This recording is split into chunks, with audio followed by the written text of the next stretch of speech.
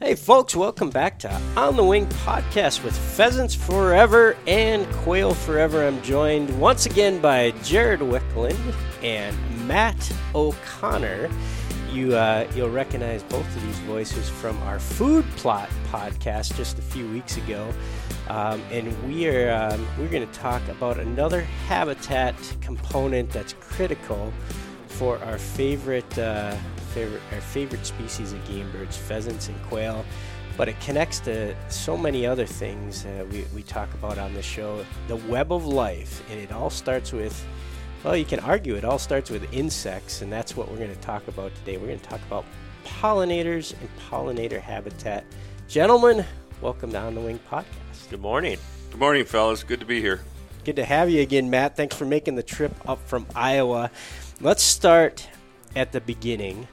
And I teased pollinators and insects, and that's only a portion of it. But let's start from a biological perspective. What is pollinator habitat, and why are we talking pollinators on a Pheasants Forever and Quail Forever podcast? Yeah, how did bugs get so far up on our to-do list? That's what I tell people. I think that the important thing to realize is that as a nation, we've kind of overlooked this whole issue with native insects, native pollinators, and of course the butterflies, which is kind of a bigger draw, and more people look that way when they talk about that. But just how much trouble we were in, and also the importance of them. Those native insects that pollinate it to the agricultural system is just immensely important. To the point where you'll see in the summertime, semis full of honeybees heading to California from North Dakota or for other places in the Midwest. You'd think it's just not something that you'd think would happen, but that's how critical it is out there when it comes to native insects. So pollinators was one of the answers to that. And then also just taking time to learn about the monarch butterfly. I mean, just an incredible species. Think this goofy little bug that's about 2 grams does the kind of moving and migration that they go through, and never really make it. They go a ways and then produce new young and go some more. It's absolutely incredible. In fact, when we first started into this, probably 8 years ago, I got into it, and hell, I even had a jar with I found some eggs and watched them and got the young larvae and fed them, and I was like a fifth grader doing my science project. But it was cool. It was a big day. I was gone, and it was a big day when that thing came out of its chrysalis, and the whole family was making sure that the little bugger got out and was okay. I think it's interesting too in talking just butterflies specifically, since we're on the topic, is you watch the monarchs make their migration in the fall, and they're eating all the way down and go down to Mexico and different places of the southern U.S. to winter for the year. And, when monarchs come back the following year, a lot of people out there would assume that he's back. Right. It's the same. I mean, you're like, what is it, 2, 3, 4 generations removed when they're on their way back? Yeah, it's not a duck. No, they don't migrate like waterfowl. And then, to that point too is when we're talking about pollinators. Monarch butterflies and honeybees are obviously at the top of the list because of the colony collapse and different things that we've seen. But Matt, can you talk real quickly about pollinator habitat helps out pollinators, and a pollinator isn't just monarch butterflies and honeybees. It's anything that moves pollen from one flower to another. So that can be a number of different critters, correct? Right. And a pollinator plot or a pollinator planting. It's not just a couple, getting some flowers out there. Yep. It's very important that you've got year-long or season-long blooming within that pollinator plot.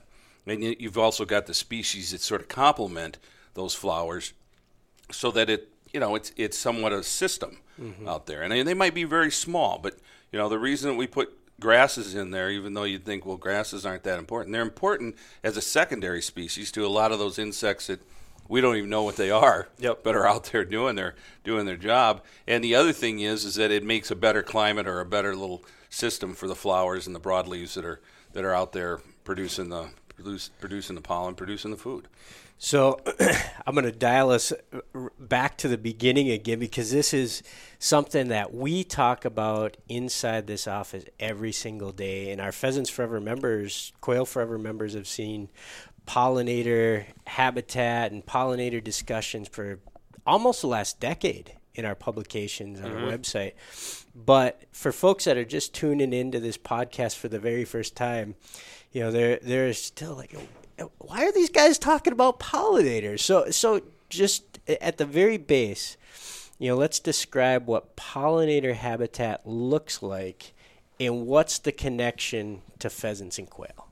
I guess the bottom line is, for our Pheasants Forever people, is that it's probably the best habitat that we've ever planted out there.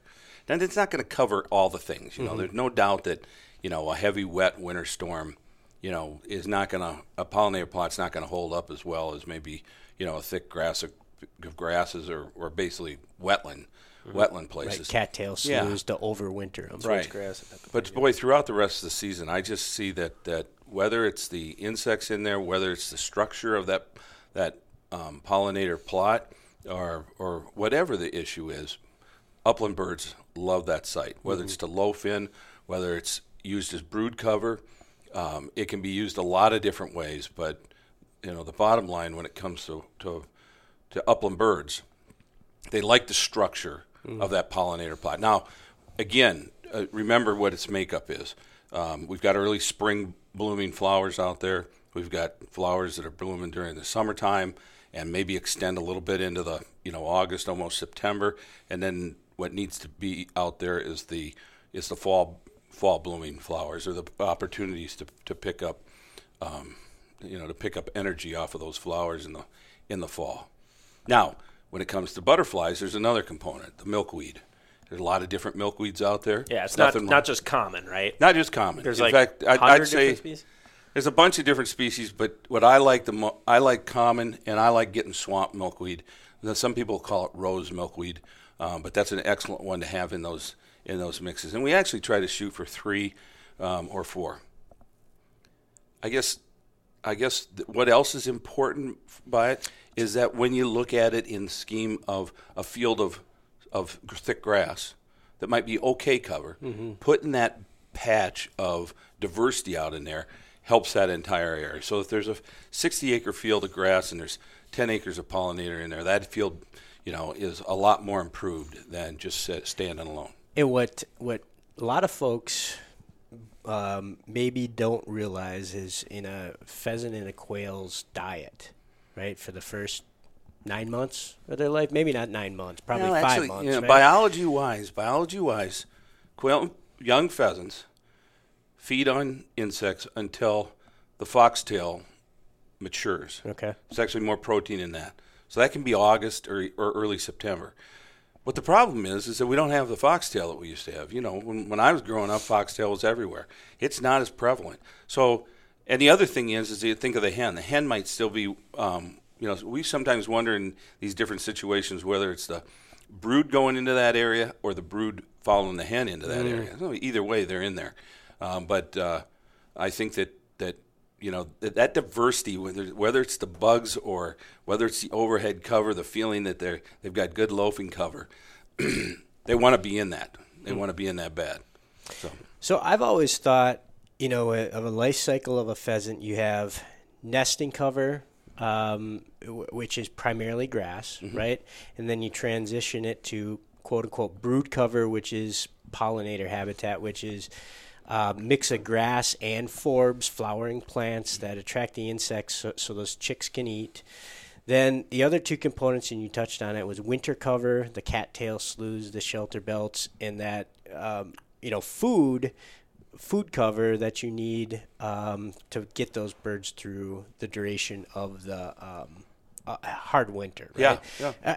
Those 4 components that pretty accurately assess what's needed. Loafing cover. In fact, a lot of times they spend as much time in that. Now, loafing cover can change by the terrain. You know, if you're out in Kansas and you're hunting some big field, you know, during the midday you're probably heading towards those plum thickets, because what birds do is they're loafing. They like something that's open underneath but has overhead cover, so they don't have to worry about what's coming from above. and underneath it's open enough where they can see and look around. Now, pollinator habitat can simulate that because the asters are up or the goldenrod's up, and it's giving them that overhead cover, and yet it's open enough where they can move around and they can also see underneath it. So that really those darn birds are loafing as much as they are doing anything else during the day. So that's another important component. Yeah, that's where I keep coming back to pollinator / brood habitat. Say, okay, so it's got loafing cover because it's got that multi-story protection. Yep, good structure. It's got insects for food, right, and brood protection too. So it's got multiple facets that pheasants and quail need during basically their entire year, with the exception of a heavy winter. Yeah. From a pollinator habitat perspective, what we've called brood cover since 1982, what has changed with the advent of this initiative that we have around creating pollinator habitat? What have we had to diversify the amount of species in our brood plantings, or are we tackling that in a different way? That's a good question, Bob. And it brings up a couple of things. One is what I was trying to say earlier and wasn't able to get it out, is brood cover becomes more important as you go farther west. As we see less rainfall, brood cover becomes more important because we need those broadleaf plants, we need that moisture, and we need those bugs later on in the summer.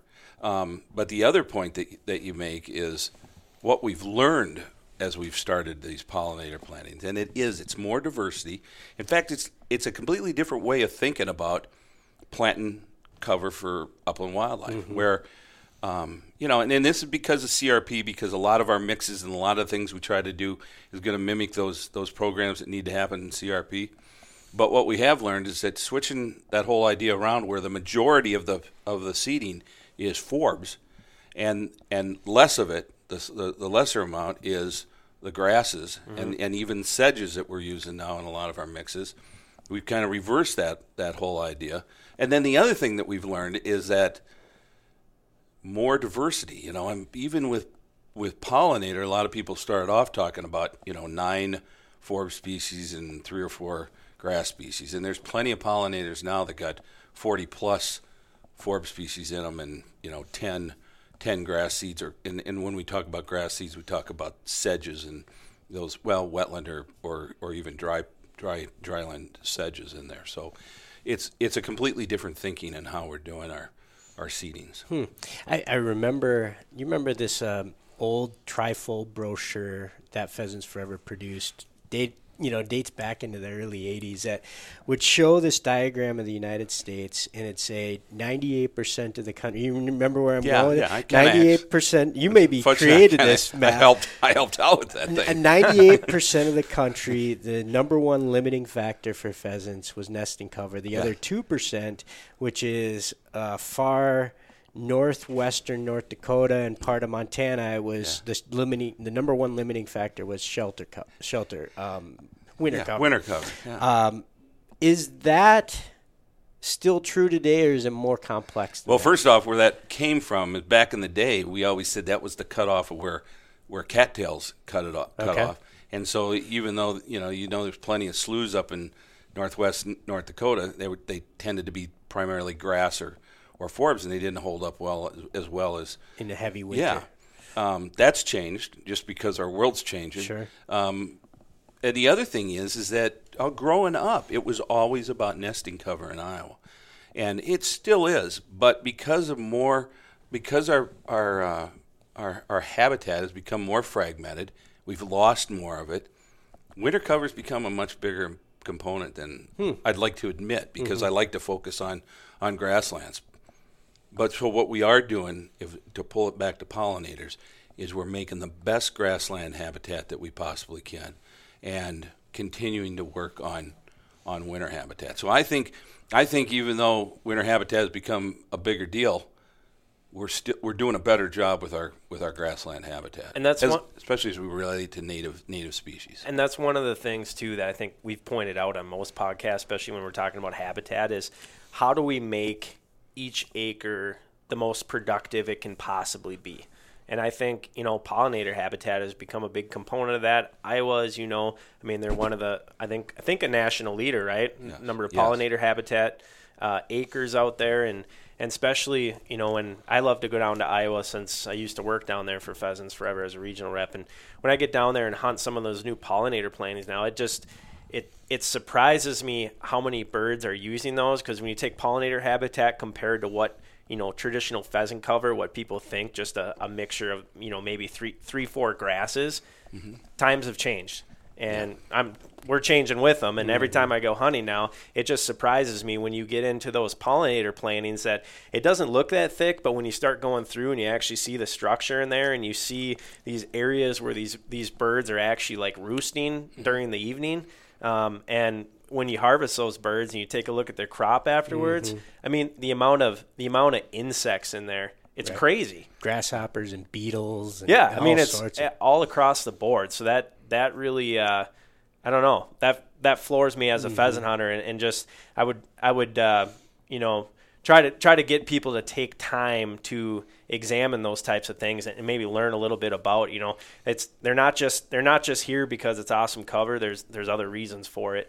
And, having those insects and things out there, I think it makes a huge difference. I know it does because I've hunted them. I'm going to go off subject just a little bit, but one of the neater things I've seen, you always look back and say, God, I wish I would have done that. But there's a biologist down in Iowa who for years will take his pheasants and go to the craw and open it and identify what's in there.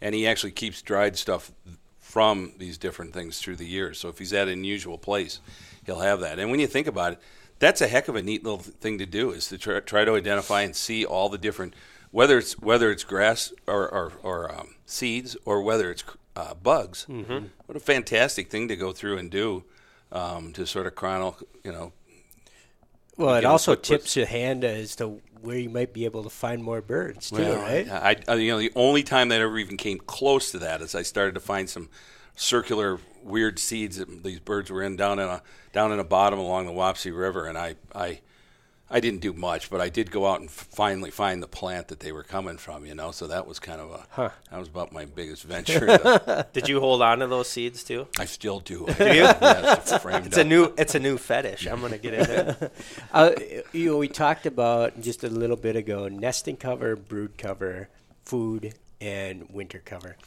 Will pheasants and quail also use brood cover / pollinator cover to nest in? Oh, sure. Yeah, absolutely. I mean, and that's the other thing that people listening to us will go, well, heck, most cover when it's young is very good for pheasants, and they like that early successional stuff. The other point that we're trying to do with these pollinator plantings is to have something that's going to be like that for 10 years. That the diversity is there and the good things that it provides is going to last for a longer period of time than just 2 or 3 years, and then slowly start to go downhill. So yeah, I think that they nest in it. I told you the story when we started about last day of the season in Iowa, those darn hens roosting, nightly roost bowls out there in the dang pollinator, and it looked like they've been roosting there for 3 weeks. And I'm like, it can't be that dang good a spot.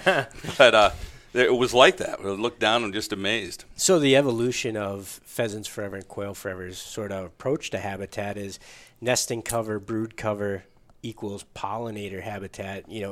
Like Jared mentioned earlier, it's making every acre the best it can be, and pollinator habitat connects those links together. Yeah, you can, sure can. And it improves some of those stands that might be getting older, that have been around for 15 or 20 years. It improves them by adding that component to that area out there. And we love it because it produces more birds, right? Yeah. But you can't underestimate its aesthetic beauty to not only hunters but to the general public too. When they come across a Pheasants Forever or Quail Forever habitat project that is a pollinator project, it turns heads. If my habitat specialists from Iowa or our habitat specialists from Iowa and Minnesota could be sitting here, I said that we've been planting this for 8 years, but the last 3 or 4 years has been intense, where we've been planting a lot of it. Their stories about landowners, and I got one personally just because I went to help him because he was close to my house. The amount of calls that I got the first year about, what the heck is this weed? And I'm cutting all these. Am I doing the right thing?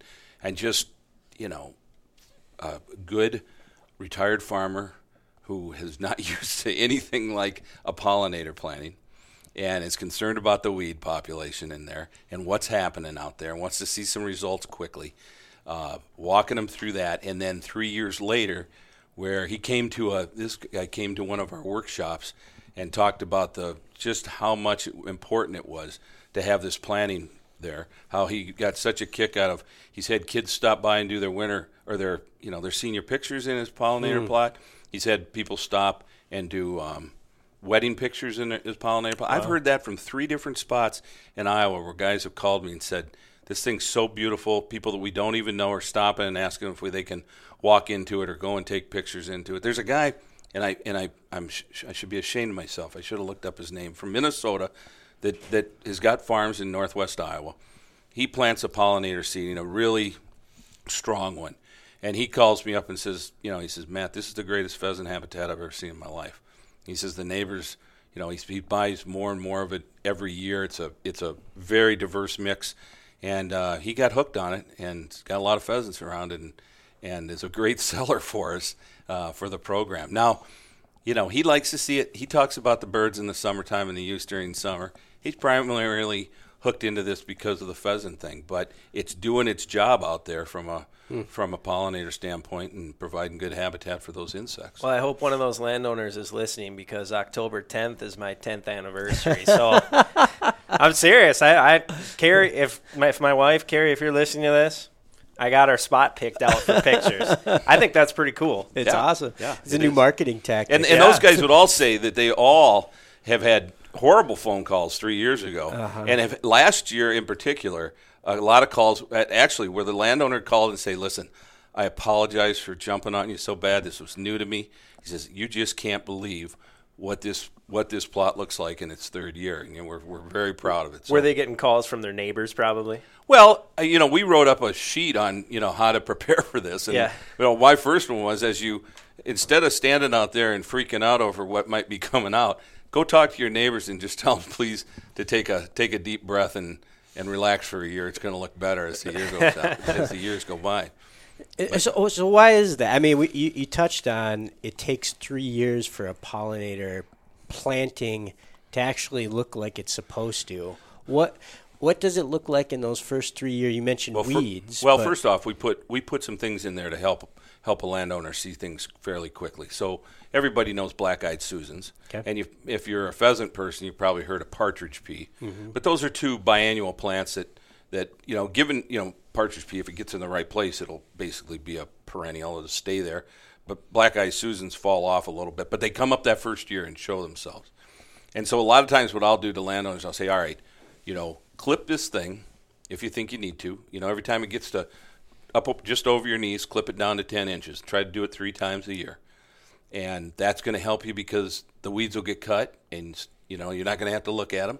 The other thing it does is, of course, it allows some light down to those young plants that are just starting. But even more importantly, it kind of stresses those weeds out.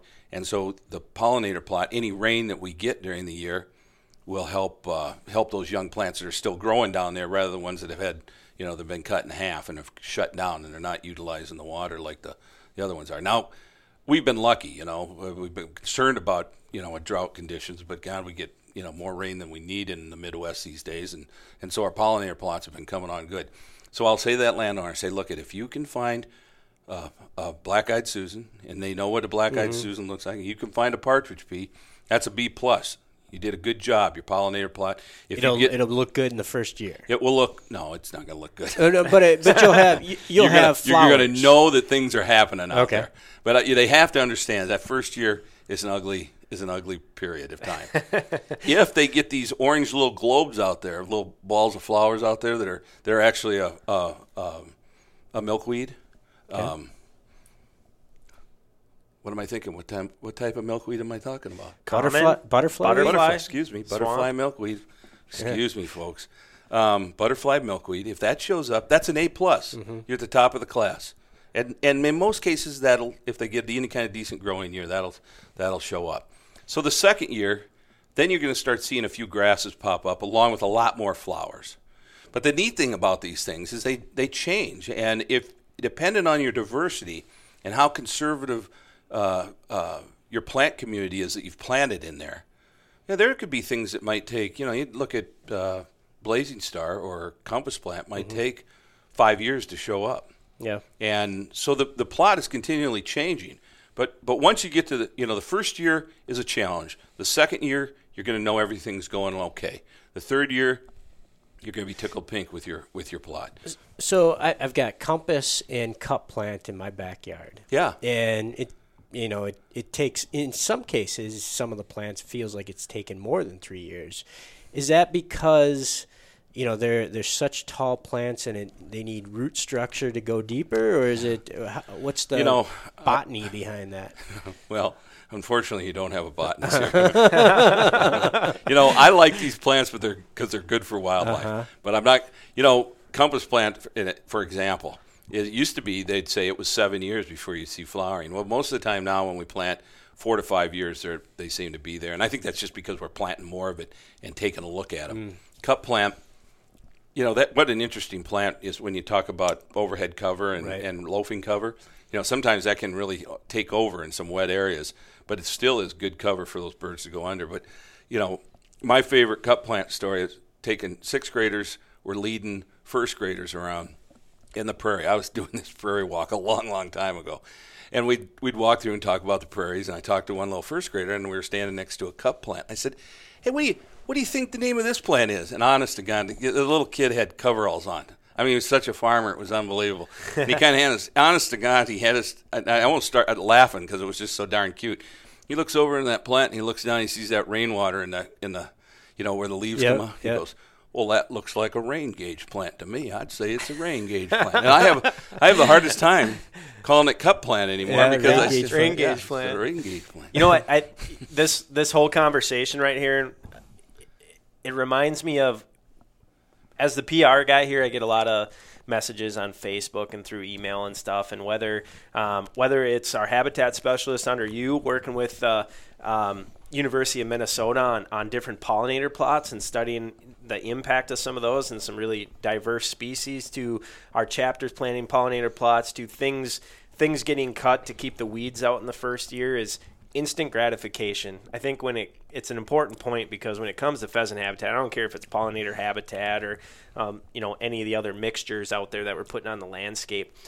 You got to give it time. Things don't happen overnight, and I think with pollinator habitat especially, it's really important that some of that stuff might not come up for 4 or 5 years, but you gotta stick with it and you gotta manage it, because at the end of the day, if you're doing the right things, you're looking at a wedding anniversary picture type area, to go and hang out in, and to hunt in. Yeah, and that's just it's a great thing for the Midwest, because it is something that takes some time to mature. We're a 1 year society around here, and God, I'm glad we got it, because it keeps things running. Our corn and soybeans keeps things running around here. But it's good that people realize that there's things that take a longer time, and the other thing that I don't know, big picture, is that this pollinator's done a great job, because it's allowed growers to actually be able to expand the number of growers, meaning growers for the seed. Okay. Be able to expand their what they're planting and being able to sell it. And so you don't even think about it, but having the seed available so that we can do these things is incredibly important. And so there's a lot of growers, Minnesota, Iowa, Nebraska, that that produce this seed and need to have a market to sell it in. And this has given them an opportunity to do that, and that's been a very good important part. So as we approach the planting of a pollinator plant, we talked about site prep and choosing a location when we did the food plot podcast. Let's parallel that with a pollinator discussion. What are you looking for to identify where you want to plant your pollinator project? Well, you know me, I like bigger projects rather than smaller projects. But I still think that if you can find an area where there's some difference, if it's a hillside where you might have some drier ground up on top, and you come down to maybe something that might even be a little moist down the bottom, but seasonally, but you've got that change. I like that because as you go out and plant it, and you might even we call it zonal planting. You might not go that far, but if you've got enough species in your mix where you can have some things that grow better up here on the dry stuff than grow down there in the wetter stuff. That's good because you got some diversity within your seed. It looks better. There's different things out there. There's almost different little habitats out in there. So even if it was just 10 acres, but it went from the top of the hill to the bottom of the hill, I think you'd have, they're all very good, but that'd be a nice one to have where you could see the difference in what comes up. The plants that frequent those two spots. When you think about the life cycle or the ecological needs of a pheasant or a quail, do you want to plant it next to food plots, winter cover, cattail sloughs, or is that somewhat irrelevant when you're talking about I think it's somewhat irrelevant, but I wouldn't necessarily put it next to food plots or next to winter cover. I'd put it out there where it really a south exposure, honest to goodness. If it could have a southern aspect, I think that would be as good as anything you could ask for. Because those birds like that, they'll use it in the afternoon. It's a place where they'll frequent, and those other things are for their other purposes. When I say not next to it, I literally mean that, not next to it. But if it's 100 yards away, there's nothing wrong with that at all. And part of you mentioned you like bigger projects are better, and part of that is from a nesting perspective, right? If it's a bigger swath of habitat, birds are going to choose that and be safer from predators, right? Yeah, that's basically the reason for the bigger blocks. So I hate to give away spots, but hot spotty. I worked a bunch in South Dakota this fall. I was just helping us with the habitat specialists, and I'd come across Highway 20. Where there's a town and there's a reservoir up there by Highway 20, big public area around it. And I would turn off the highway, just roaming kind of. Turned off the highway, went to where the public land started, turned left and went about a half a mile. And it was the typical public area. There was a great big field of Indian grass, and there was a great big field of big blue stem. And then there was this field that clearly was a completely different color and completely different structure. I said, my God, they planted a pollinator there. And I couldn't even tell you if it was this year or last year, but it was in the fall. But there happened to be corn across the field. And up in that country, usually as soon as it's picked, it's under. But it was still there. And I thought, well, I'm going to run through this dang thing. Jumped out, made one sweep through maybe 25 acres, and 35 birds came out. I mean, I was astounded. I did that 4 more times in the year. The last day of the year, I was limited out, and I pulled up just to see, and by God, the corn was still there, not standing, but there was, and I thought, I'm going to go through it. I'm not got to take a walk. I'm not going to take a gun. I just want to be able to say that there were birds in it. And the last day of the season, on a very busy public hunting area, I could have shot birds in the dang thing the last day. So I'm just convincing people again how good these areas can be and how much birds.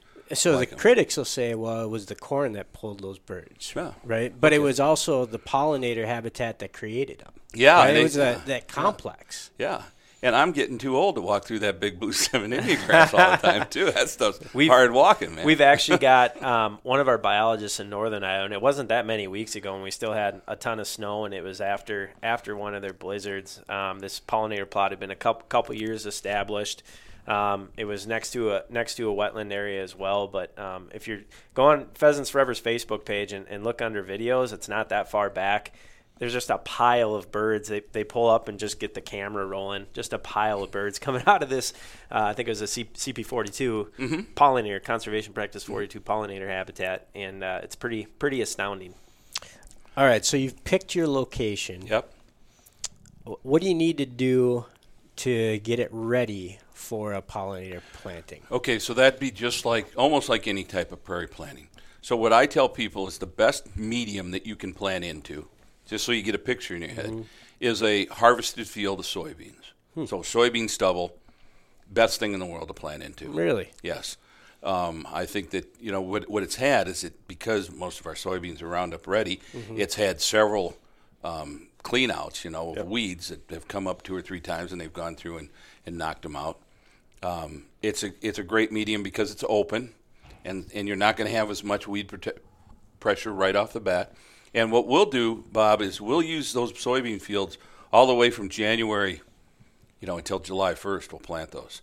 And in January, we just go out and we broadcast the seed and lay it on the ground. Some people like to roll it after that, but I've found that it took me a long time to be convinced that this frost seeding in the wintertime works as well as they say it works, but it does. And we'll right onto the snow. Well, if there's snow there, now I've got my guys used to be over in Wisconsin. They were crazy. They'd plant in 9 inches of snow. I thought that was crazy. I'll do like about up to 3 inches. Okay. But it's a great time if you can do it. But we'll also do it. We use more Trimble now to make sure that's expensive seed, and so we'll have GPS over top of us, showing us where we're planting, so we can, so we don't over plant all the time. But with snow, you can see exactly where you're planting, and you can go out and look at what spread you have and all that. And my assumption is that that's creating moisture for the seed and gets it going. It can, but it also just the action is the freezing and thawing. As we go through February and March, the freezing and thawing basically lays that seed right underneath the surface. You can imagine that that wet mud is creating good seed to soil contact. So it's an excellent way to plant. It's not the most, it's not the best way. They're all good ways, but after that, then we'll go in and just no-till into those soybean fields. And actually, if it's a real clean, open soybean field, you can even use just a regular native seeder still, but one that has agitation, but you don't necessarily even have to use no-till. Now, my point I was getting to, sorry. That's all right.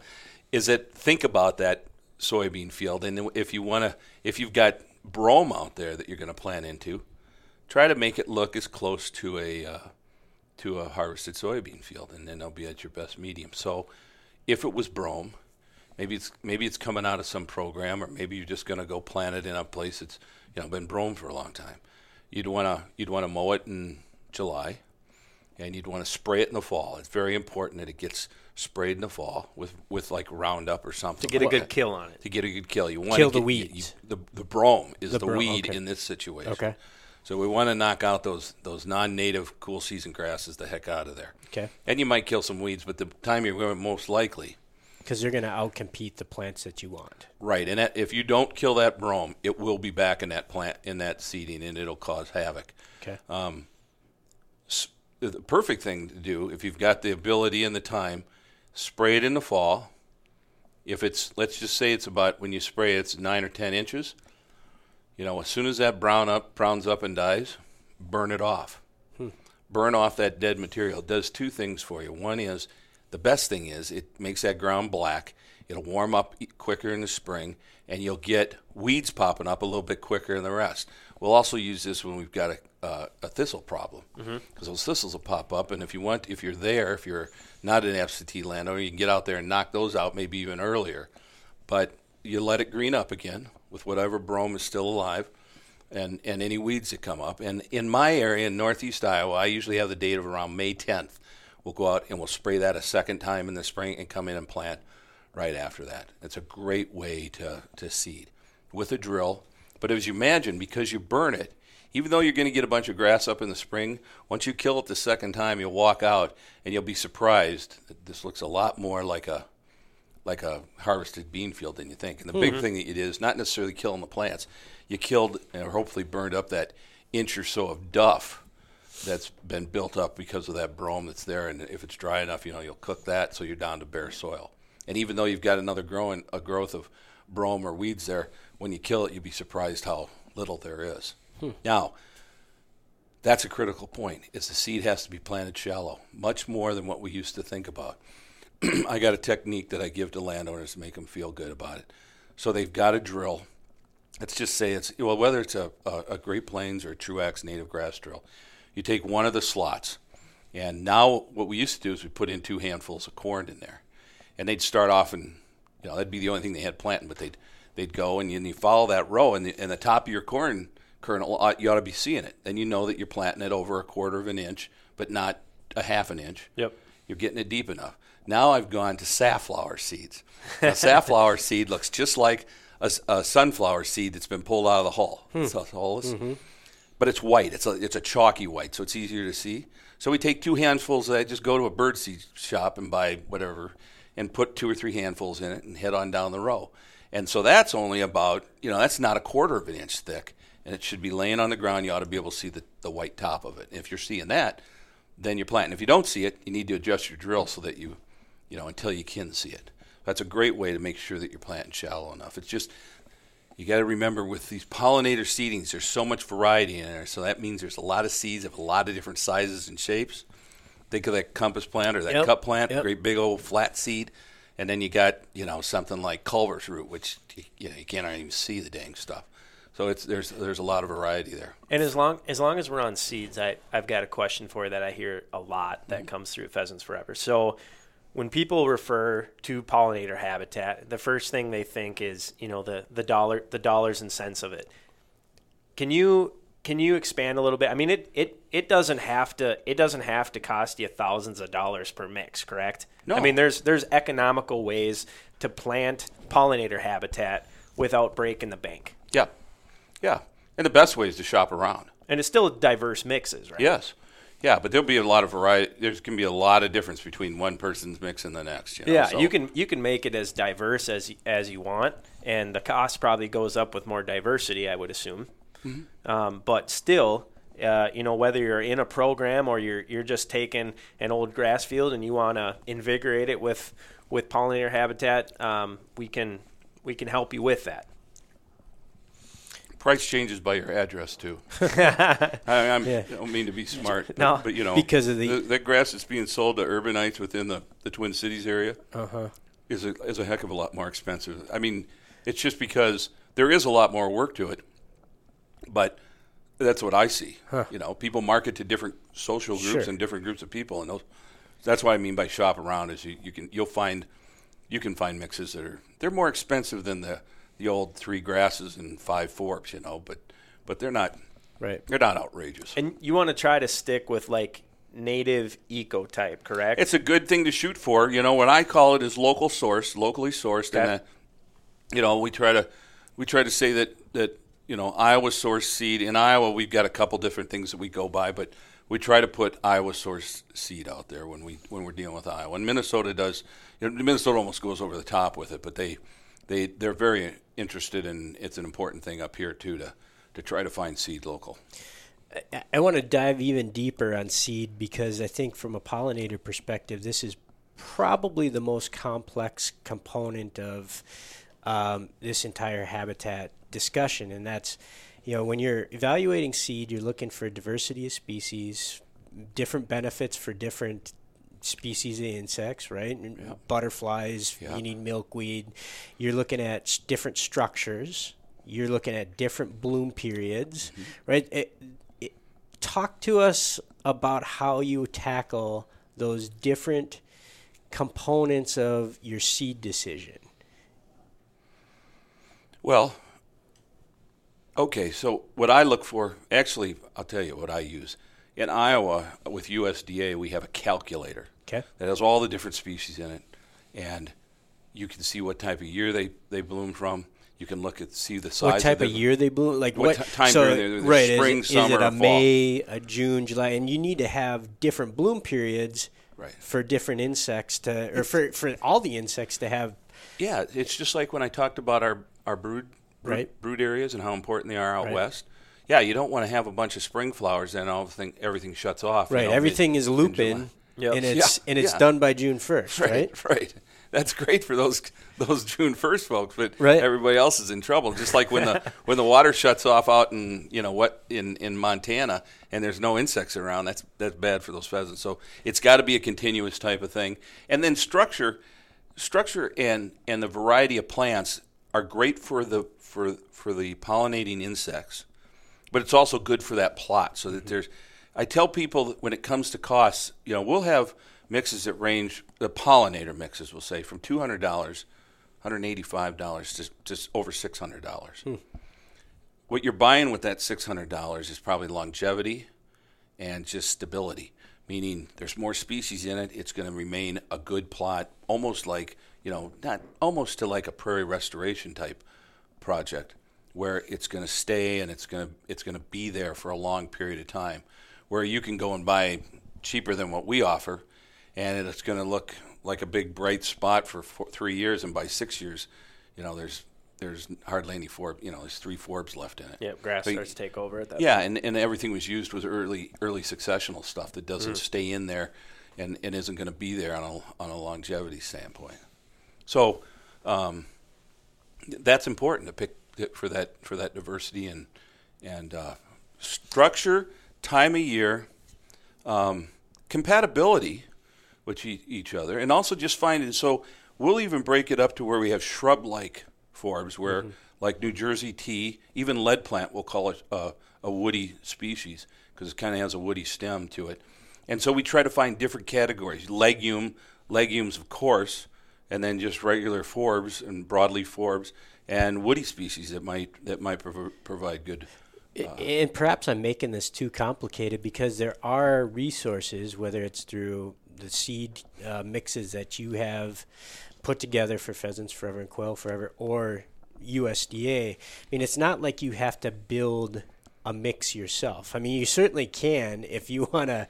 Go custom. Right, if you want like heavy duty cut plant, right? But by and large, some of this ecological, mix has already been created for you. Yeah. Well, for example, I get good, well-meaning people that are so excited they build the mix themselves. Mm-hmm. What they're losing out on by just going to USDA, whether it's a farm bill biologist, whether it's a state private lands person, whatever or someone there within USDA, what they're losing is the knowledge of what comes up well and what doesn't. Mm-hmm. I just had the other day a person come and say, I love this hoary puccoon. God, it blooms on our hillsides up in northeast Iowa in the early spring. It's the greatest stuff in the world. I want a whole bunch of that in my mix. And I said, well, it never comes up. Whatever it is, and I've had some actually come up before and actually bloom, but it's just one of those species that are so darn hard to get to actually, whether it's the first year it's only a minuscule little plant and it gets shaded out all the time. I don't know what the biology is behind it, but there's a lot of those plants that just don't. So it might be a wonderful plant, but you want to have something that's gonna work in your planting, in your seeding. What about once you get the seed on the ground? Do you have to fertilize it? How much moisture does it need? What's the next step after you picked your seed? After you pick your seed, the big thing is getting it planted, thinking about your site prep, because what I'll tell people is as important as the seeding is, and really the seeding, the work of actually doing the seeding is important. You want the seed planted shallow. You can plant it. We plant, our habitat specialists plant from November 15th to July 1st. And we'll cut that. The only thing we'll do is maybe cut that off shorter if we happen to have a dry summer. And we haven't had a dry summer since 2011. So, we plant till July 1st. We plant till they make us quit.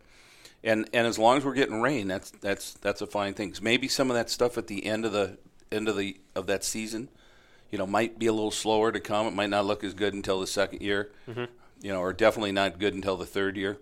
But you got to get everything planted. But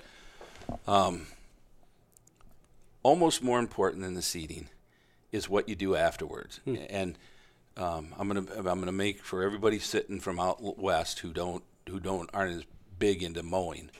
I'm saying it doesn't have to be exactly how I tell you that it needs to be. If you're out west and rainfall's, there's less rainfall, you don't have the weed cover. And actually, in some cases, when it's dry like that, those weeds can actually help you out because they're shading the ground and they're helping to keep that ground a little cooler and not bake things up. But what I say is mowing these pollinator sites is so very important, so much more important than our other ones, because you got a lot of these forbs are just slower in terms of, coming up and growing big enough and getting a foothold into that seeding so that they can eventually flower and show up. And so I say mow 3 times at least. Mm-hmm. I quit the first week of August. I don't mow after the first week of August. But again, like I said earlier, when that plot gets up to the top of your knees, cut it down to 10 inches. Quit mowing the first week of August. It's going to look a little ragged that first year towards the end, but you got to let some things grow and build up energy for the next year. And if you want to, if weeds bother you, if you don't like looking at that thing where it's just brown and weedy, the next year, the second year, maybe the third week of May, whenever again it starts getting up to your knees, and get out there and clip it, maybe even clip it a little higher if you're able to, because I'm sure those black-eyed Susans are going to be, in that second year, they'll be growing quicker where the first year they were slower. But mow it one more time the second year, and you'll be fine. Fish and Wildlife Service does that. They'll mow 2 years a lot, so it's not unheard of. I just try to make it so you do enough so you can do it. And we've had a couple seedings where we've done both ways, mowed one and just let the other one go. And it's not that the other one doesn't show up, but you don't see the diversity in the non-mowed stuff like you see in the mowed stuff. If you're looking at a piece of CRP ground that's been in the program for 15 years and is evolved and become a monoculture grass, can you burn that, disc it, and do what you're talking about, mowing it? Will the native forbs that are in that seed bed eventually take root and show themselves, or the ones that were originally there? Or do you have to reinvigorate it? Or do you have to, or do you simply have to plant more seed to make it happen? I tell happen? people to plant more seed because I think you will see a surprising amount that will come back up. We do it because Habitat Forever will go out and help farmers who've got that, but they're it used to be CP25, 5 grasses, 10 forbs. And it's got gray-headed coneflower and bergamot in there now. That's all that's left. We'll go out. We'll actually use Roundup and burn it down and usually burn it off and then burn it down with Roundup again in the spring. And every time we lamp, it's amazing how much of that original stuff comes up, but not that much. I mean, not that much in terms of diversity of different species. Yeah, so I think going in there and putting some grass or some flowers in there is a good thing if you want to really reinvigorate it. Now there's stands where they had a lot of forbs go in, and yet there was enough grass in there where the grass after 15 years has taken over. In those cases, it's pretty amazing how the forbs have come up. As far as pollinator habitat goes, we'll stick on this theme of an old CRP or an old stand of grass. Is it possible? Can you go through and just do a light disking on it and interseed and hope for the best, or is that not a? Well, University of Northern Iowa does a lot of work on that stuff, and they say you need to mow that year afterwards. Okay. So what they'll say is go out and burn the area in the fall. Go out and broadcast the flower seed in there, okay, and then mow 5 times the next year, high again. And what they've done is they've done that, and then they've done ones that they've left, and they show pictures 4 or 5 years later. And the one that they left has got a few forbs in it, and the one that they mowed has got a lot of forbs in it. Really? So I think you got to cut back because you imagine that native grass is going to come right back that next year, and disking it. If you shallow disc it, you're probably reinvigorating it more than you're even killing it. If you disc farther, I suppose you could. They're not disking; they're burning in the fall, laying the seed down, and then basically fighting the grass enough until the forbs get started. So probably long story short on all this is that planting it and just walking away isn't a really good option. Right. Yeah. I mean, you gotta provide some sort of management for it, and if you do that and take the right steps and obviously, Pheasants Forever and some of your local USDA offices, people are here to help with that. That's how you create good pheasant and quail habitat. Yeah, there's an amazing amount of information that we need to get out in it. We're kind of bouncing all over the place, but you're right. The other thing that I tell people, maybe don't worry about trying to disc it or kill it and then getting our flowers in it. Start over.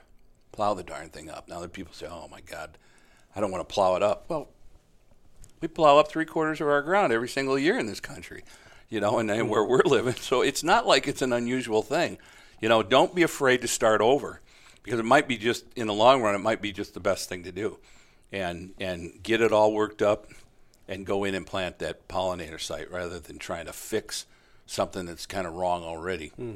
Make it better. Just start it over and do it what we've learned, not really correctly, because they were doing, those folks that got those CP25 mixes out there, they were doing the best thing that we knew how to plant and what to do back in the day. Right. Now we're just doing something a little bit differently. You talked about, kind of you get to year 3 of a pollinator planting, and it's like, everything, right? Everything's blooming, and it's finally you've done all this mowing and site prep, and it's finally here. At that point, is high maintenance going forward now that it's established, or is pollinator habitat simply, it's going to be a little higher maintenance habitat to keep it quality? Okay, it's higher maintenance because this is when fire steps in. Okay. Now, I usually don't burn these sites until the 3rd year. I don't like burning even these young forbs. I want them to get a good foothold into that prairie. They wouldn't be there if they couldn't handle fire, but I still, on these new plantings, I like to give it a good 3 years so that those not forbs, scorch them right away. Yeah, it So just feels better. And in the fall of the 3rd year? No, I do it in the early spring. And I just sent a directive out to the guys this year saying, look, I don't mean to make work more of a hassle, but we're going to have a lot of 3-year-old pollinator seedings out there. We really ought to be trying to get these things done by around April 10th. Now, that all depends. That can go a week and a half either way because of weather, or later, really. But we need to be thinking about that, because if we are going to burn, we want to emphasize more forbs, not more grass. Mm-hmm. And so we want to get that burnt early so that the burning does what it's meant to do, clear away duff, open up the site, but we want to allow those broadleaves to come up rather than grass. So if we're planting if it's a 3-year-old pollinator site and they burn it May 4th, you're already gonna see more grass into it the next year, because you're really serving the grass species when you burn that late. Warm seasons. Yeah, warm seasons. So just so I'm understanding the chronology here, spring first year you plant, right? Yep. And you mow. Then the 2nd year you're going to have to mow again. 3rd year it comes up, and then are you burning after that 3rd year? After the 3rd year, so before the spring of the 4th year is Yes. when you want to burn. Yes. Okay. Yep. And I think after that, so there's a lot of different things going out there with prescribed fire. There's people talking about summer burns and the effectiveness of that. You can burn in the spring, you can burn in the fall, you can burn late spring. The late spring's great when you're trying to knock trees out, or summer burns seem to be a ticket to knock trees out good. What I say after that 4th year, I would say that I would burn every couple of years, maybe not if it's in an area where it's touchy or whatever, but continuing that burning I think is important, and also doing it at different times. It doesn't always have to be the 1st of April. It can be in the fall, it can be in the summer, but continue to put a little bit of fire to that thing. And there is, I would say, we get a lot of questions about that too. There is an intimidation factor with prescribed burning. You got to have the knowledge to do it. You got to have the people and equipment to do it. But I think, whether it's Pheasants Forever, or, Quail Forever too, we've got prescribed burn associations out there. We've got burn trailers. So I would just, if people have questions about that type of thing, calling Habitat Forever and Mr. O'Connor over here, or calling Pheasants Forever, it's an easy way we can help connect you with some of those folks that do those things for a living. And the other thing, you just brought up something that I had a note to bring up. Clovers and non-native clovers, and how some people are including those right into these pollinator mixes. Mm-hmm. So remember, when it comes to the honeybee, it's a non-native species. And as much as it'll use and take advantage of a native pollinator plot, it's still not their preferred grazing. They'd rather have clovers and other things out there too. But I mean, they do prefer clovers. So sometimes you're seeing that mixed right into the pollinator plot. I don't think they work together at all, very well. I bring the clovers out and circle the pollinator plot with a fire break that's made up, enough grass to whether you've got regulation or whether you just want to make it a good site. A little bit of grass, but heavy on the clovers, and so you can use the medium red is okay, but I like to dwell on some of the white clovers like Ladino clover or Alsike clover, or I even put in the little Dutch Dutch clover, because if you got a real wet site and maybe a little shade along the edge or something like that, that'll do good. So we put clover in there, mow it once a year, and that clover is not a perennial spot or perennial thing, but if you mow it once a year, more than likely it'll persist for 10 years. Great structure. Great habitat, right? It creates an edge for those birds to come out to, and you've got that added bonus of providing a burn break, which... And I tell people, you may never be intending to burn this, but things change over a 10-year period. Yep. Now you got that fire break there, and you really do. You get great habitat. Of course the young pheasants like it, the deer love it. You're putting clover where it's supposed to be, and you're putting the prairie where it's supposed to be, and they're helping each other. And the honeybees are happy, and the native pollinators are happy. That's a good tip. So let's talk about making monarchs happy. What is milkweed and the varieties of milkweed in most of these pollinator mixes, or do you have to augment your mixes to get milkweed in there? Okay, here's my tip of the week. Here it comes. I love. Listen, folks. Well, I like common milkweed. And then there's a bunch of other Mead's whoop milkweed and Sullivan's and all kinds of different. Swamp. Yeah, I love swamp, and one of the reasons is because I've gone to growers before, and they'll actually cuss the dang monarch because they're all over. They literally strip these swamp milkweeds of everything, and they don't get any flower or seed off the darn thing. And so I'm saying, well, if that's what they're seeing, I think what that tells us is that swamp milkweed is a good milkweed to use, in addition to common. There's nothing wrong with butterfly milkweed. It's just not used by quite as many species as other ones, but it's a great plant that takes up space and adds diversity. Kind of the Meads, I'm thinking the Meads and Sullivan and green milkweed. There's a lot of other ones that are, you're not going to really see them in big groups, but they're out there and there's nothing, they're utilized. The milkweed's important. No, actually, when I go out and seed a site where we're using a drill in Iowa, I know that I'm getting common milkweed just because of that. The disturbance of it. I was just going to point that out. The same thing that I've seen working at my own habitat. And the other thing with common milkweed is that if you've got a spot where there's 10 scattered ones, go out and mow it high. But those things will come back up from the root, and you'll end up getting those patches of it that they like too. That brings me up to two things. For monarchs, the milkweed is important, so very important. But also the planting a good array of flowers that are blooming in the fall for those monarchs to be able to refuel and build up energy for the first migration, however far they go. And give us some examples. I like the asters. I like sky blue, smooth blue, and New England asters, all fine. I really like the two, rough blazing star and prairie blazing star. Those birds. Those monarchs seem to just love those plants. Anything that's blooming in the fall, goldenrod, I think is a good. Yeah, anything that helps them. Some of these seedings, if I see anything that I'd criticize so far, is I'm trying to build up more species in the fall to really have a good, strong seeding out there in the fall. And it's pretty amazing too when you see that migration going strong in the fall. And there's one video, and you guys have probably seen it shared here. It's all over. I think it was on our website, on our Facebook page. But Jason Bly, one of our conservation seed guys over in Illinois, his family farm has a lot of pollinator habitat on it. And he had a video that was shared, and it was shared a bunch of times, thousands of times by people. There are literally thousands of monarchs in the air at one time, and he's walking through them and getting hit in the face, while they're on their migration. I just think it's I think it's an incredible video, but it just shows the power of planting that habitat and having that food and structure available for those critters while they're on their migration south. I think it's pretty cool. People don't, that's a thing that happens that people aren't even aware of anymore. It was nothing in September and early mid-September when you'd get that crisp, cold night. And in a sense, those monarchs are doing the same thing that they do down in Mexico. They'll come to a tree or to a shrub line, and they'll fill up into that area, and and basically they're keeping warm.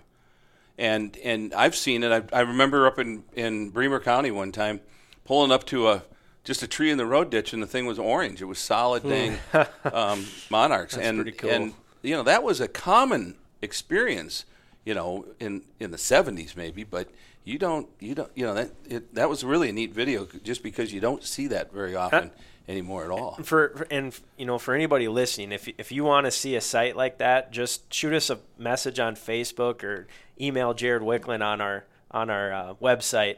I'll send you a picture and a video of that. I mean, it's absolutely incredible if you have not seen it. What's your email address, Jared? jwicklund, WIKLUND, @pheasantsforever.org. All right, so I think the last piece we haven't really touched on are the programs. During the Obama administration, there was basically a directive that said, hey, monarchs are in trouble, honeybees are in trouble, and we need to insert different conservation practices within the USDA, particularly the Conservation Reserve Program, CRP. So there's all sorts of different habitat opportunities or conservation opportunities for landowners to enroll in quote-unquote pollinator habitat projects and have it be part of a federal program that exists. What's a landowner? How does a landowner learn more about pollinator programs or practices from a USDA perspective and or a state perspective? Well, I think USDA office is the place to go, or talk to your wildlife biologist. Those folks can help you out with pollinators. So here's the main programs right now. Because the Farm Bill's a little befuddled right now and there's not a lot of decisions done, but I think I'm praying that there's some pollinator opportunities through CRP, which is our biggest program, and definitely out there. That may or may not happen. But what a lot of the guys or folks, our Farm Bill biologists are working on right now is EQIP, which is another federal farm program. Which stands for? Environmental Quality Incentive. Thank you, buddy. Incentives program. Thank you. And again, I'm not a botanist. No. I'm just I know. Acronyms. No, that's been a good one. I mean, a lot of people have gotten into that program. An interesting one that I just heard about is maybe look at CSP, the Conservation Stewardship Program. Am I right? Is that still called CSP, or I thought they changed that name? But is that it?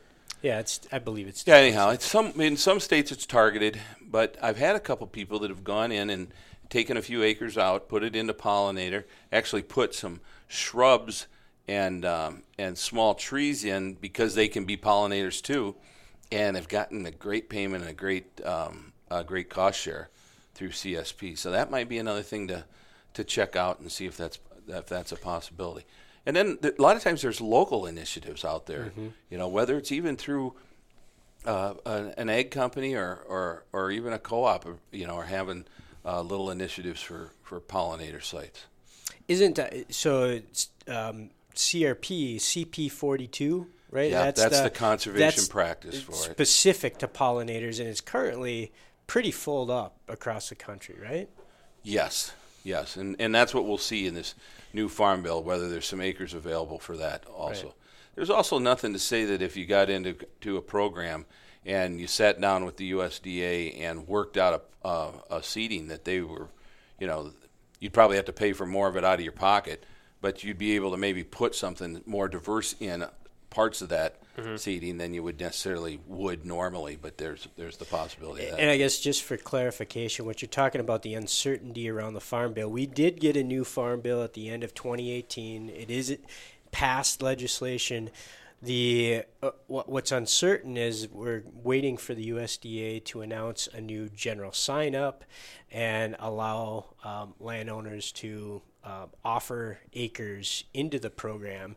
And then also at the end of every September acres will expire and folks will have to renew, and if they don't get renewed or they decide not to, additional acres open up for landowners. So just because we touched on CP42 might be at or near capacity in your state for the moment, there will be opportunity for additional acres every year, really. You just need to be in touch with your USDA service center and be ready to go once an acre allotment opens up. Mm-hmm. How do folks reach out to you, get in touch, and learn more about the seed mixes that we have available at Pheasants Forever and Quail Forever, and then just beyond that, prescribed burning, different things that they might want to know about pollinator habitat? Yeah. Matt O'Connor. So my email address is MOCONNOR @pheasantsforever.org. All one word, all lowercase. Pretty easy. You can find it on the website. We have a seed program within Iowa. And if you're from Iowa and you want to, look into it or be interested in it, you can go to both our Iowa website, iowapf.net, and look for our seed programs. It's there, iowapf.net. You can give me a call. My office phone is 563-926-2357, 563-926-2357. And Pheasants Forever has a nationwide seed program, too, where you can go to the Habitat store and what's that address? pfhabitatstore.org. There it is, pfhabitatstore.org. And Aaron Keel is our expert on states beyond Iowa. Yes. Yep. That's AKUEHL at pheasantsforever.org. And so, anything in the Midwest, some of those eastern states, even going a little bit farther west, we've got mixes made up in all different ranges, economical you can make a custom mix and go as big as you want, but we provide all those opportunities. And we started this podcast this whole podcast, I guess, talking about pollinator habitat. And since from 2012 through about June of 2018, that's when Pheasants Forever and Quail Forever really started having inclusion of milkweeds in our mixes. And in that time, there was over 643 million milkweed seeds that were planted inside of those mixes. And I know Drew Larson, when he comes on for the next podcast, is really going to dive into that and the programs that involves. But, Pheasants Forever and Quail Forever remain a leader in pollinator habitat and putting that down on the landscape and getting out there and making every acre the best it can be. And it's pollinator habitat's a wonderful thing. I use it on my property. A lot of our chapters are involved with it, and it's becoming a much bigger part of National Pheasant Fest and Quail Classic, right. Which is our big annual event. And it's just great to see people rallying around anything from private habitat to rights of ways to there's a lot of different avenues to include it on the landscape, and it's doing great things for the birds and bees and all the other critters that love it. Well, and the thing that always jumps out to me is the simplest component of it. It's beautiful. It is. I mean, we talked about pheasant habitat and wedding photos. Pollinator habitat serves so many purposes. We relate it to the web of life, that analogy in so many different podcasts. Pollinator habitat can be the center of the bullseye of that web of life. It is the highest quality habitat that we can put on the ground, benefiting pheasants, quail, bees, butterflies, bats, all sorts of things. Yeah. It seems like in our country these days we can't get anything right. Or it takes a long time. The reason that this pollinator became important was because they realized that the cherry trees in Washington, D.C. weren't getting pollinated. And they weren't going to live much longer. And, it's like, well, once they get hit upside the head with a 2x4, they finally figure out what they need to do. But that's a noble thing. I mean, they did do something about it. Yep. Washington responded and did some things to protect something important. And I'm not going to know the number, but it's in billions and billions of dollars of the importance of this to the agricultural community and how important it is. Yep. And so, our politicians responded and did something right. Agriculture's doing something and buying into this and realizing the importance of it. And then it's just local people putting this out on the ground. So, above all this, up there at the 5,000-foot level, it's a pretty nice thing that's happened here in the country. And I can't believe when I drive through Iowa now and see these big yellow fields of gray-headed coneflower, in early June. It's like, where in the heck did this stuff come from? It's just, we think of seeing just soybeans and corn, and all of a sudden there's these big fields of flowers. People wondering what the heck's wrong with these Iowans. They're losing it a little bit, but Food. it's a great thing. Food production for insects and humans is totally interlinked, and that intersect is pollinator habitat, and I'm just glad we're a part of the conversation. I believe the statistic is 1 in 3 bites of food that you and I take as human beings needs pollination. Yeah. And if you think about a pheasant chick or a quail chick, it's probably every bite for the first few months. They of really their life, rely on it, right? So it does. I remember it's probably college years, Maslow's hierarchy of need. Do you remember this? Food, water, right? I don't know. And pollinator habitat is it is that center of the bullseye, in the web of life, everything we need, and the great quality habitat we're trying to produce comes back to that mix of beautiful flowers and grasses. Yeah, Einstein's got some great quote about that too, where you'd think, what's he thinking about bugs back then? Mm-hmm. And it's something about, when the bugs are gone, we're 3 years out and we're gone. And makes a lot of sense. Spooky. Yeah.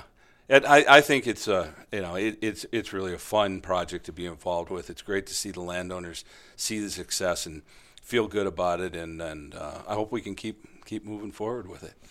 Jared, Matt, thank you very much for joining this episode of On the Wing. Thank you. It's been a good discussion. Yeah, it's incredibly important for us as human beings, for us as hunters, knowing that the pollinator habitat out there is creating birds. It's incredibly important for the role that we all care about here as conservationists. If you want to learn more, connect with Matt O'Connor, M.O'Connor at pheasantsforever.org. Hit him up with an email, and you can touch base on different programs, different seed types, and learn a little bit more about pollinator habitat. Thanks for listening to this episode of On the Wing with Pheasants Forever and Quail Forever. Stay tuned for a future episode where we'll talk with Drew Larson, who also will be talking about pollinator habitat, but we'll be tackling this subject from kind of an initiatives and events, all the events that we're doing with schools, with the Omaha Zoo, all sorts of different programs that we have in place to engage another generation in our conservation mission through pollinator events. Stay tuned for that episode with Drew Larson in the future. Till then, get out there and let's plant some pollinator habitat. Thanks for listening.